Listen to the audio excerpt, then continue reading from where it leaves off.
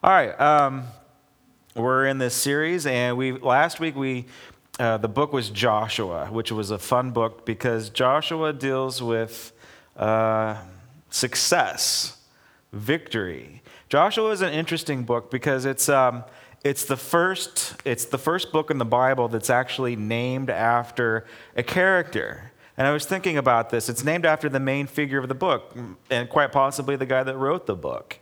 So Joshua is the first one. And I was thinking, how come? Moses is the man. I mean, if you're going to judge between Joshua and Moses, Moses is going to outdo Joshua. He just is, because he had levels of encounter that no one has ever had before and had since. So Moses is just cool. He really is. And he's got way more stories than Joshua does.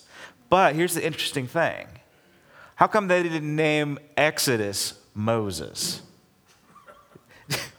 See, he thinks our logic is funny, right? But why didn't they?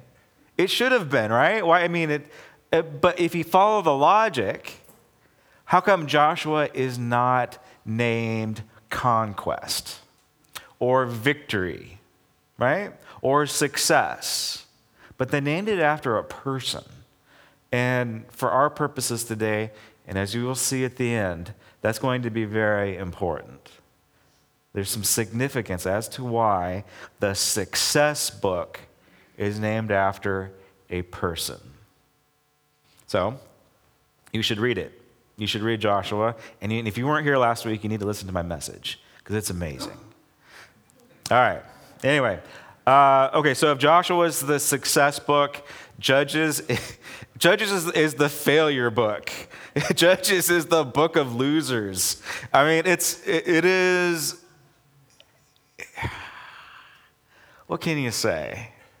They blow it. I mean, they just do, and we need to pay attention. Why did they blow it? What is going on? And we need to think about the children of Israel and their situation. Even though there's 12 tribes, how they act and how Judges plays out, it is the human condition. It is us. And so even though we're talking about a nation, we're talking about a people group, we're talking about a culture, in reality, we're talking about us. And so if we can look at Joshua and how to apply the principles of the book of Joshua to our own personal lives so that we can be successful, we can also heed the warnings that are in the book of Judges, because it shows, let's read it. Let's read part of it here. All right, get your Bibles out. We're going to read Judges chapter 2, verse 6. And chapter 2 is it's an amazing chapter. It's a one-of-a-kind chapter because the narrator he's actually speaking directly to you. He's going to tell you what's going on. There's no other chapter in the Bible like chapter 2 of Judges. It's as if the author is sitting down, he's having a conversation with you. So here we go. Chapter 6. After Joshua dismissed the Israelites, they went to take possession of the land, each to his own inheritance. The people served the Lord throughout the lifetime of Joshua and of the elders who outlived him and who had seen all the great things that the Lord had done for Israel. Joshua, son of Nun, the servant of the Lord, died at the age of 110. And they buried him in the land of his inheritance at Timnath, in the hill country of Ephraim, north of Mount Gash. After the whole generation had been gathered to their fathers, another generation grew up, who knew neither the Lord nor what he had done for Israel. Then Israel, this is important, folks. Then Israel did evil in the eyes of the Lord, and they served the Baals. Baal is a god. He is the god of prosperity. He is a fertility god. If you want to worship somebody cool, you worship Baal. All right, so everybody they decided to worship the cool gods instead. They forsook the Lord, the Lord God of their fathers, who had brought them out of Egypt, and they followed and they worshipped various gods of the people around them. They provoked the Lord to anger because they forsook him and they served the Baals and the Asherahs. Asherah was, she was the sexuality god. So you got a prosperity god and you have a god of sexuality. So the Baal altar would look a lot like the Yahweh altar. It's going to be a stone altar that you sacrifice animals on, and it has horns. But Asherah was poles, Asherah poles. They were like totem poles. We don't really have any of them. We just have vague descriptions of what they would be in the Bible. But you can think of them as totem poles, right? You've seen those before, where they're carved poles. You ready for this? Have you ever seen a maypole? It's May, right? So some people say, well, it's a lot like a maypole, and it's just another, well, you could even push it even a little bit farther, and you could say a Christmas tree is like an Asherah pole. It's not. You can't. Luther, he decided to chop down a tree and put it in his house. But I want to just make it, okay, we have these cultural things that are a part of us. We can make connections, cultural connections here and there. But Asherah and Baal, they were bad gods. And what Jesus likes to do is he likes to take people's culture and he likes to purify all the evil that's out of them. And that's what he's really good at. All right, so that's what they're up. That's what they've forsook God for, and that's what they're worshiping now. And in his anger against Israel, the Lord handed them over to raiders who plundered them. He sold them to their enemies all around them, who they were no longer able to resist. Whenever Israel went out to fight, the hand of the Lord was against them to defeat them, just as he had sworn to them. They were in great distress. Okay, then here we go. Then the Lord raised up judges. All right, so the book of Judges, a judge isn't necessarily like a judge that we see, that the Supreme Court judge. A judge in this case, he would or she would settle your arguments that you have with your neighbor, but they're also the chieftain. They are the leader. And in the Hebrew, this word for judge, actually it has two meanings. One is somebody that can settle disputes, a chieftain leader, but it also means savior. So you could actually even retitle the book of Judges, because the more accurate description of the judge is somebody that saves, is the savior, okay? So the Lord raised up saviors who saved them out of the hands of these raiders.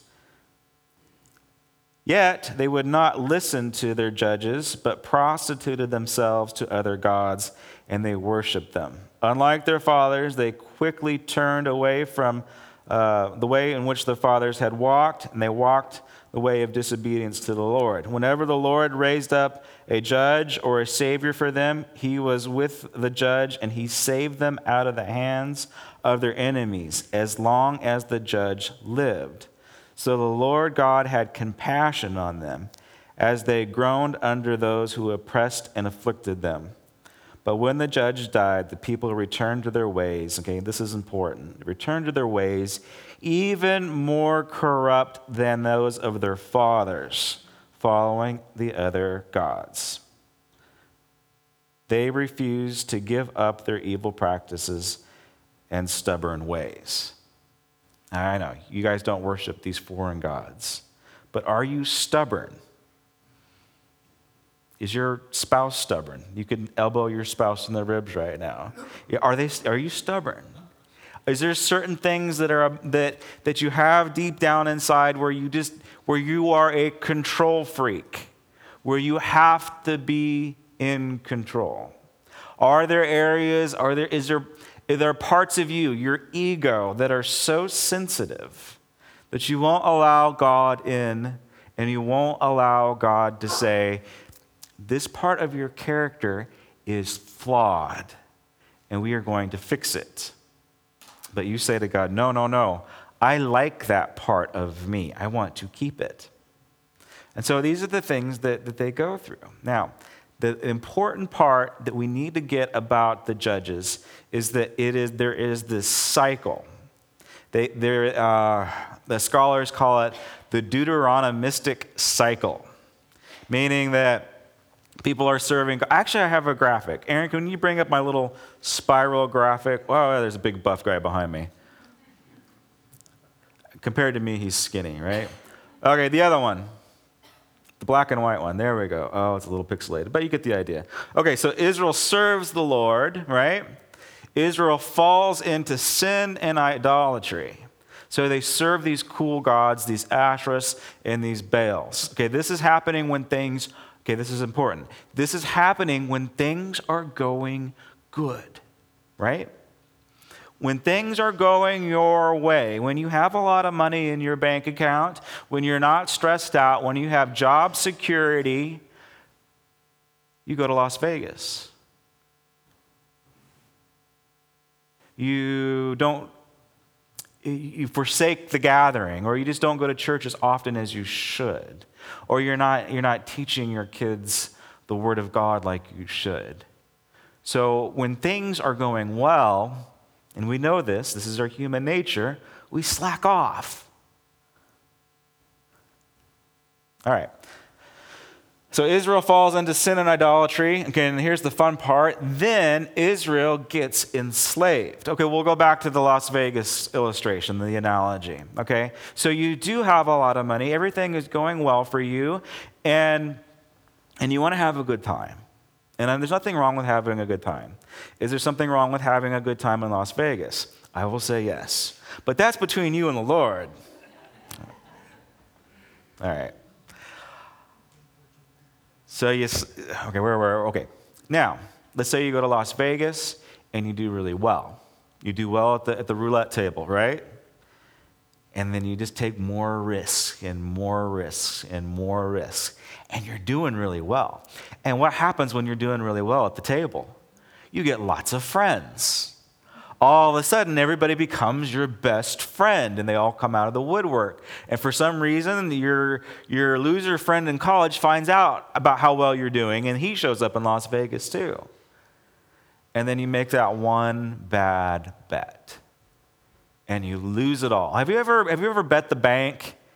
Have you ever rolled the dice in a very big way and lost? I did this in college with my laundry money. We played for quarters. I went an entire month without being able to wash my clothes.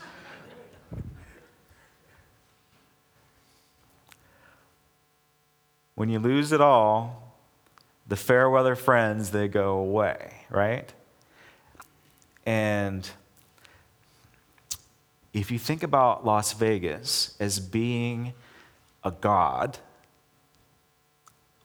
which spiritually it just might well be, there might be a principality over that. There might be. Let's just cut to the chase. There is a spiritual principality over the city of Las Vegas. And if you go into those casinos, a lot of them have their little deities set up, and you pass them and you give them homage on the way in. You've seen these, haven't you? And maybe, well, not this church. We don't go to Las Vegas because Pastor Josh always slams it. Now, what happens when you're prosperity deity?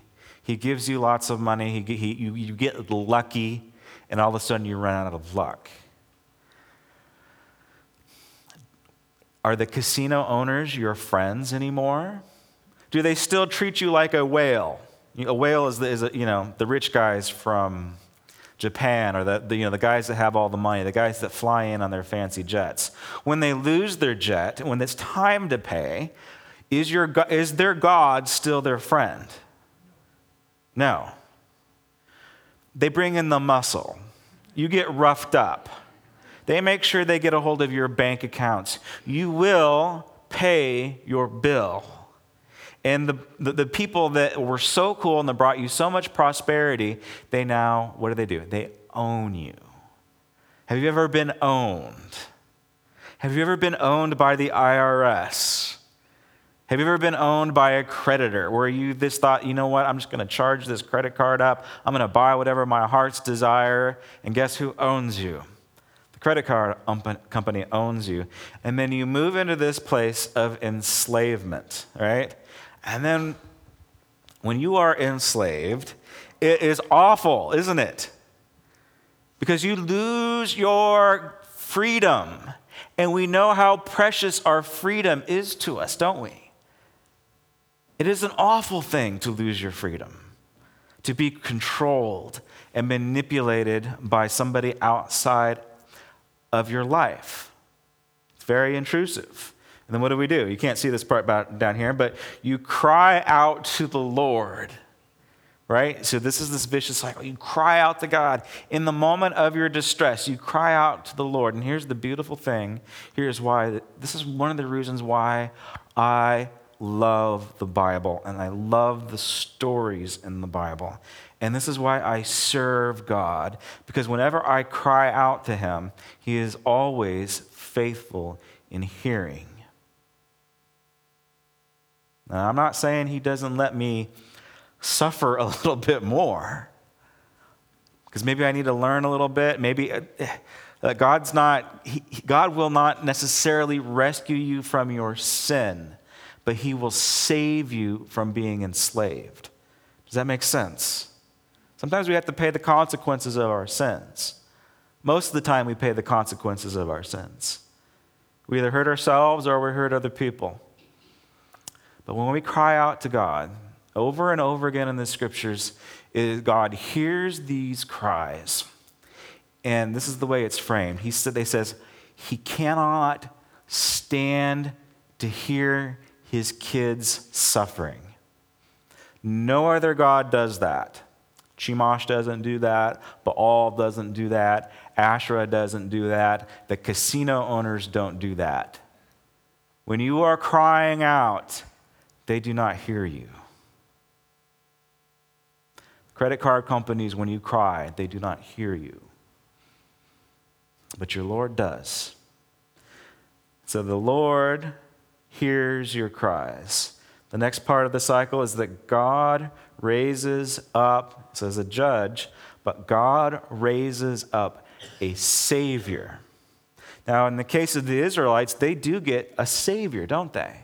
And you get to read the stories. There's some of the most amazing stories. Some of them you know from childhood. Samson and Delilah. I love Samson. Everybody loves the story of Samson and Delilah because it's a little steamy. There's some sex involved. And then Samson is just, he's like this Superman hero. He has this incredible strength, but he's just like a dullard, right? It's all brawn and no brain. The guy's an idiot. He just is. And what's the moral behind the story of Samson and Delilah? Sin makes you stupid. That's the moral behind the story. Once we begin to fall into sin, we serve other idols, we fall into idolatry, it jacks you up. You think that you can get away with murder, but you can't. You do stupid things. You make stupid decisions when you fall into sin. That's the moral of the story of Samson and Delilah. And there's the other great story of Gideon. You guys know the story of Gideon? Remember this one? He is the unlikely hero. He is the least in his family, of the least tribe. He doesn't feel like he can do anything, but God chooses him.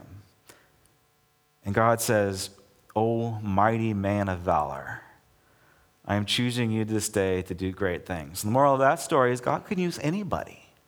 God can use the least likely of people, somebody that doesn't have any resources. And God wants to basically flex his own muscles. He wants to show you how powerful he is. And I love Deborah. I actually debated whether I was going to flesh out Deborah or the next character that we're going to look at. But Deborah is absolutely amazing. She's the only judge in the Bible that is both a prophet and a judge. She's the only one that has two titles. And she's the only one that has this beautiful song that's written about her. And she has this sidekick, Jael. And it's like Thelma and Louise in the Bible. And I think this is the very first time that a woman has ever killed a man. Can we show the picture of Jael?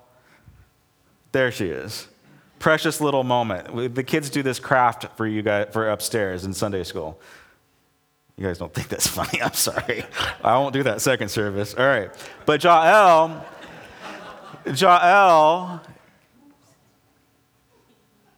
she knows what's right. And she takes action, and the Israelites love this story, by the way. But she rams a tent peg through this guy's temple while he's sleeping. Smart woman. And then there's one other story that I'm going to hit real quick. But Gideon has a son, Abimelech. And Abimelech is not a judge. All of the judges are appointed by God. They all have some type of, unless it's the lesser judges where they said he just reigned and then he died. So there's the greater judges that have a great story. All of them have been appointed by God, except for two guys. And one of them is Gideon's son, Abimelech. And he takes power on himself. And did you know that actually he's the first king of Israel? And he crowns himself king of Israel. King of his tribe, but then it says that he led Israel. And as he's raiding a castle, as he's trying to siege this tower, a woman drops a millstone on his head and cracks his skull open. Israelites love this. You might think that's just really bizarre and really kind of disgusting, Pastor Josh. You guys see Home Alone? You like Home Alone? Remember that? Or, I don't know, The Ransom of Red Chief, or, somebody, the bad guy breaks into your house with the machine gun and you hit him with a waffle iron. It's funny, right? That's what's going on here. This lady drops a blender on his head. She doesn't kill him with the sword. She kills him with the blender. They thought it was funny. Yeah. All right. Okay, let's go back to my black and white one. Okay, and then God raises up a judge. Israel is delivered. He saves them. They go into a season of peace and prosperity. In the beginning, it's 40 years. The beginning of Judges, each time God delivers them, they get a 40-year respite time of period. And then Israel serves the Lord, and they fall right back into idolatry again, usually after the 40-year period. And here's the interesting thing about Judges. Let's go to that next slide. Is that in this cycle, in this Deuteronomic cycle, it's a downward cycle. Like each time, the generation gets more and more perverse. The situation gets more and more desperate and more dire. Even though God continues to save them from their circumstances, it gets progressively worse. Israel is circling the drain. And God is saying, we have to fix a problem here. Now, I'm going to focus on one story. I know I kind of highlighted some of the other cool stories. I want you guys to review them later. But there's this one story that kind of wrecked me. How am I doing? Okay, I'm doing okay. All right, we're going to look at chapter 10, the end of chapter 10.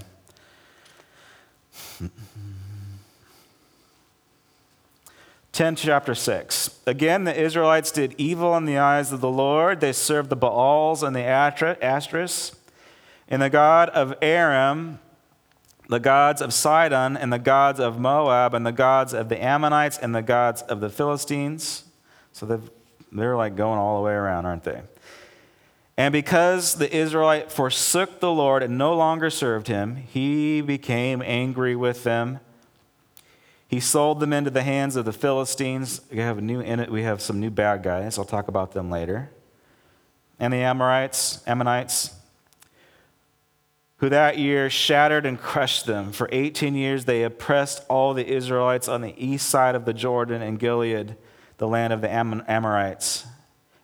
The Ammonites also crossed the Jordan, and they fought against Judah, Benjamin, and the house of Ephraim. And Israel was in great distress.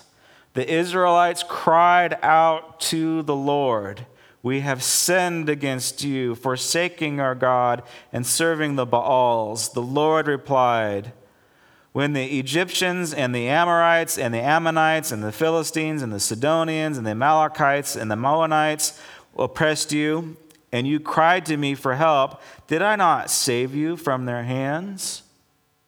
But you have forsaken me and served other gods, so I will no longer save you." This is pretty heavy stuff. This is like they've pushed him too far, right? It's a big deal here. "Go and cry out to the gods you have chosen, and you let them save you in your time of trouble." Are they going to save them? No. But the Israelites said to the Lord, "We have sinned. Do with whatever you think best, but please rescue us now." Okay, here we go. They got rid of all their foreign gods among them, and they served the Lord. And he could bear Israel's misery no longer. So they cleaned house. They got rid of all their gods inside of them. They kept on crying and pleading out. They pushed God's buttons. Does God have emotions? It seems like that he does. Because he gets angry, he gets jealous. He has empathy and compassion, and he could bear their misery no more. And, okay, this is where it gets a little interesting. Skip down to 11. Chapter 11. Jephthah the Gilead was a mighty warrior. His father was Gilead. His mother was a prostitute. Gilead's wife also bore him sons. And when they were all grown up, they drove Jephthah away. "You are not going to get any inheritance in our family." It's very hurtful stuff, right? How would you like to be the illegitimate kid and you get kicked out of the house? And you're not going to get any inheritance. It's very painful. Because that you are a son of another woman. So Jephthah fled from his brothers, and he settled in the land of Tob, where a group of adventurers gathered around him. Some other translations say scoundrels or bad guys, mercenaries. Sometime later, the Ammonites made war on Israel. The elders of Gilead went to get Jephthah from the land of Tob. "Come," they said, "be our commander so that we can fight the Ammonites." Jephthah said to them, "Didn't you hate me and drive me from my father's house? Why do you come now when you are in trouble?" The elders of Gilead said to him, "Nevertheless, we are turning to you now. Come fight with us and fight the Ammonites, and you will be our head over all who live in Gilead."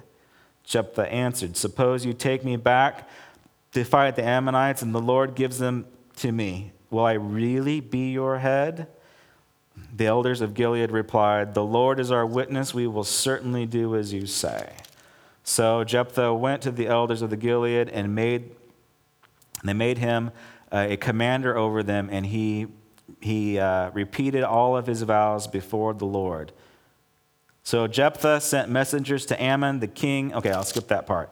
Okay, so what's going on here is that he goes out into this wilderness. He has a bunch of renegade friends. It's like Robin Hood, right?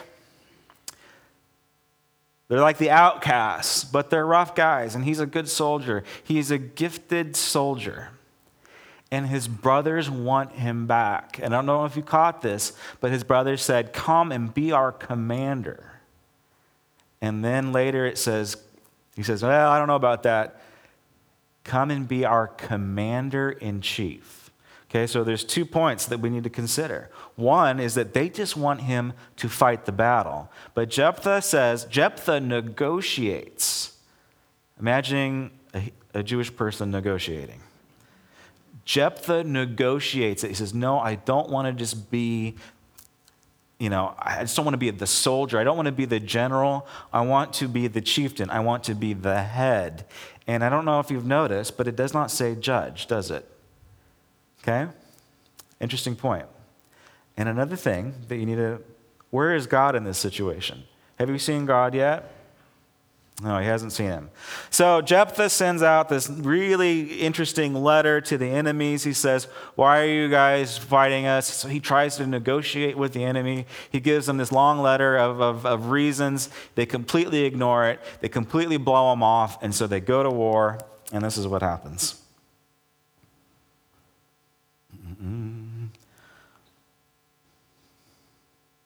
Verse 21, the Lord God of Israel gave Sihon and all of his men into Israel's hands, and they defeated them. Israel took over the land and the Ammonites who lived there in that country. Sorry, I think I missed a point.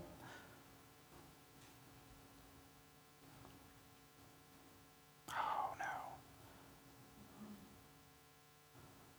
I'm sorry. Okay, here we go. I just completely lost it.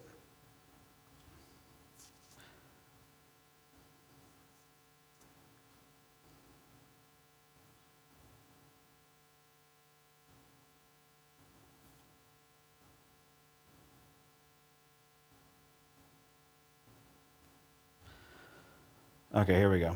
Verse 28. Then the king of Ammon, however, paid no attention. Then the Spirit of the Lord came on Jephthah. He crossed Gilead and Manasseh, and he passed through Mizpah of Gilead, and from there he advanced against the Ammonites. And Jephthah made a vow to the Lord. If you give the Ammonites into my hand, whatever comes out of the door of my house to meet me when I return in triumph from the Ammonites, they will be the Lord's, and I will sacrifice it as a burnt offering. Then Jephthah went over and he fought the Ammonites. Okay, he wins. Verse 34, Jephthah returned from his home in Mizpah, and who should come out to meet him but his daughter, dancing to the sound of the tambourines. She was his only child, except for her, he had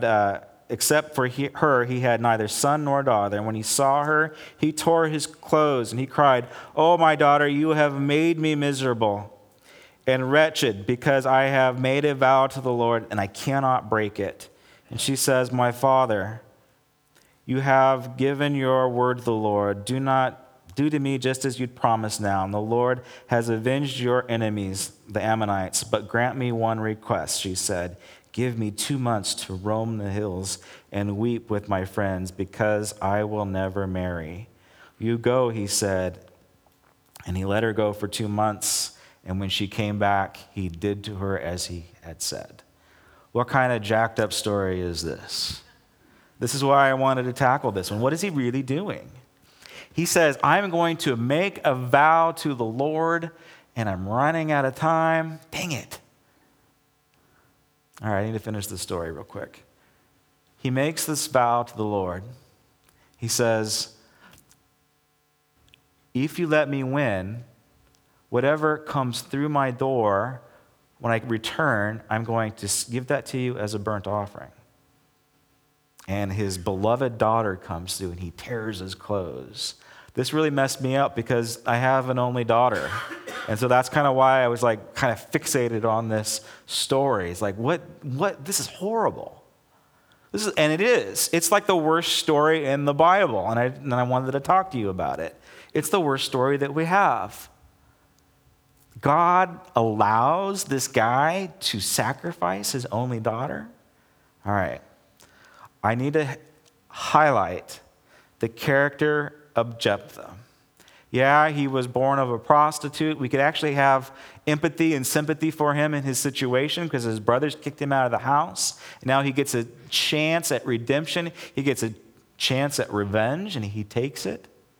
And he says, I don't want to just be your commander. I want to be your chief. I want to be the leader. Did God appoint him? There was no point in this situation, and this is the very first time, if he is a judge, that man has elected a judge to be a leader. Now, the only thing that is confusing is that the Spirit of the Lord fell on him, and he was able to rally the troops to fight the bad guys. And when he comes back, he sacrifices his daughter. Now, here's the interesting point. If you're following along, you might have a different read than mine. You might have a different interpretation. And the Jubilee 2000 Bible and then the Young's literal translation of the Bible, the Hebrew Bible, comes out a little differently. His vow says, instead of whatever comes through my door, it says, whomever comes through my door, and I will sacrifice him. That is the literal translation of the text. And for our case, and for the point of the story, that's a big deal. From going from whatever to whomever, it changes the whole story. Because Jephthah was intent on human sacrifice. And he well knows the Levitical law that human sacrifice is an abomination, is what Leviticus calls it. It's an abomination upon the Lord to actually, and the worst of the worst is to sacrifice your children. But in the culture, the ultimate sacrifice, what they were obsessed with, was child sacrifice. You were going to get the most bang for your buck from these fertility gods if you gave them your children. You were going to actually get more children. There's archaeological sites, there's houses that are built, Canaanite houses, Ammonite houses, and they're built. And in their foundations, they find the corpses of children. They sacrifice their children, and they put them into their houses so their house would be blessed. Isn't that a disgusting thought to think? And that is the culture that they live in. And Jephthah was intent on sacrificing somebody. Who did he want to kill? Chances are he probably wanted to do in one of his brothers, right? Maybe his mother-in-law. Who knows, right? But he was intent on doing this. Why? Because Jephthah is self-centered. Because he's got an ego problem. Because he wants to be the man. What do soldiers want? Except for our soldiers. They want glory and they want honor and they want to be above everybody else. That's our bouncer guy. And this is Jephthah's thing. He's not a good guy. He's not a judge. So this is such a hard story to read because it's just so brutal. Some people even think that he didn't actually kill his daughter, that he just said that she's just going to be a virgin for her entire life. They'd actually sidestepped the whole thing. Yeah. And then after this incident, the situation in Israel continues just to go down the drain because this one leader was so self-centered and so selfish and egotistical and so focused on his own glory and his own vanity and his own position. If he was a real man and if he really wanted to stick to his vow, he would have fell on his own sword rather than kill his own daughter. That's what a real man would have done. All right, if I could have the band and the ushers come to the front as they're on their way up. The book should be called Saved. Saviors.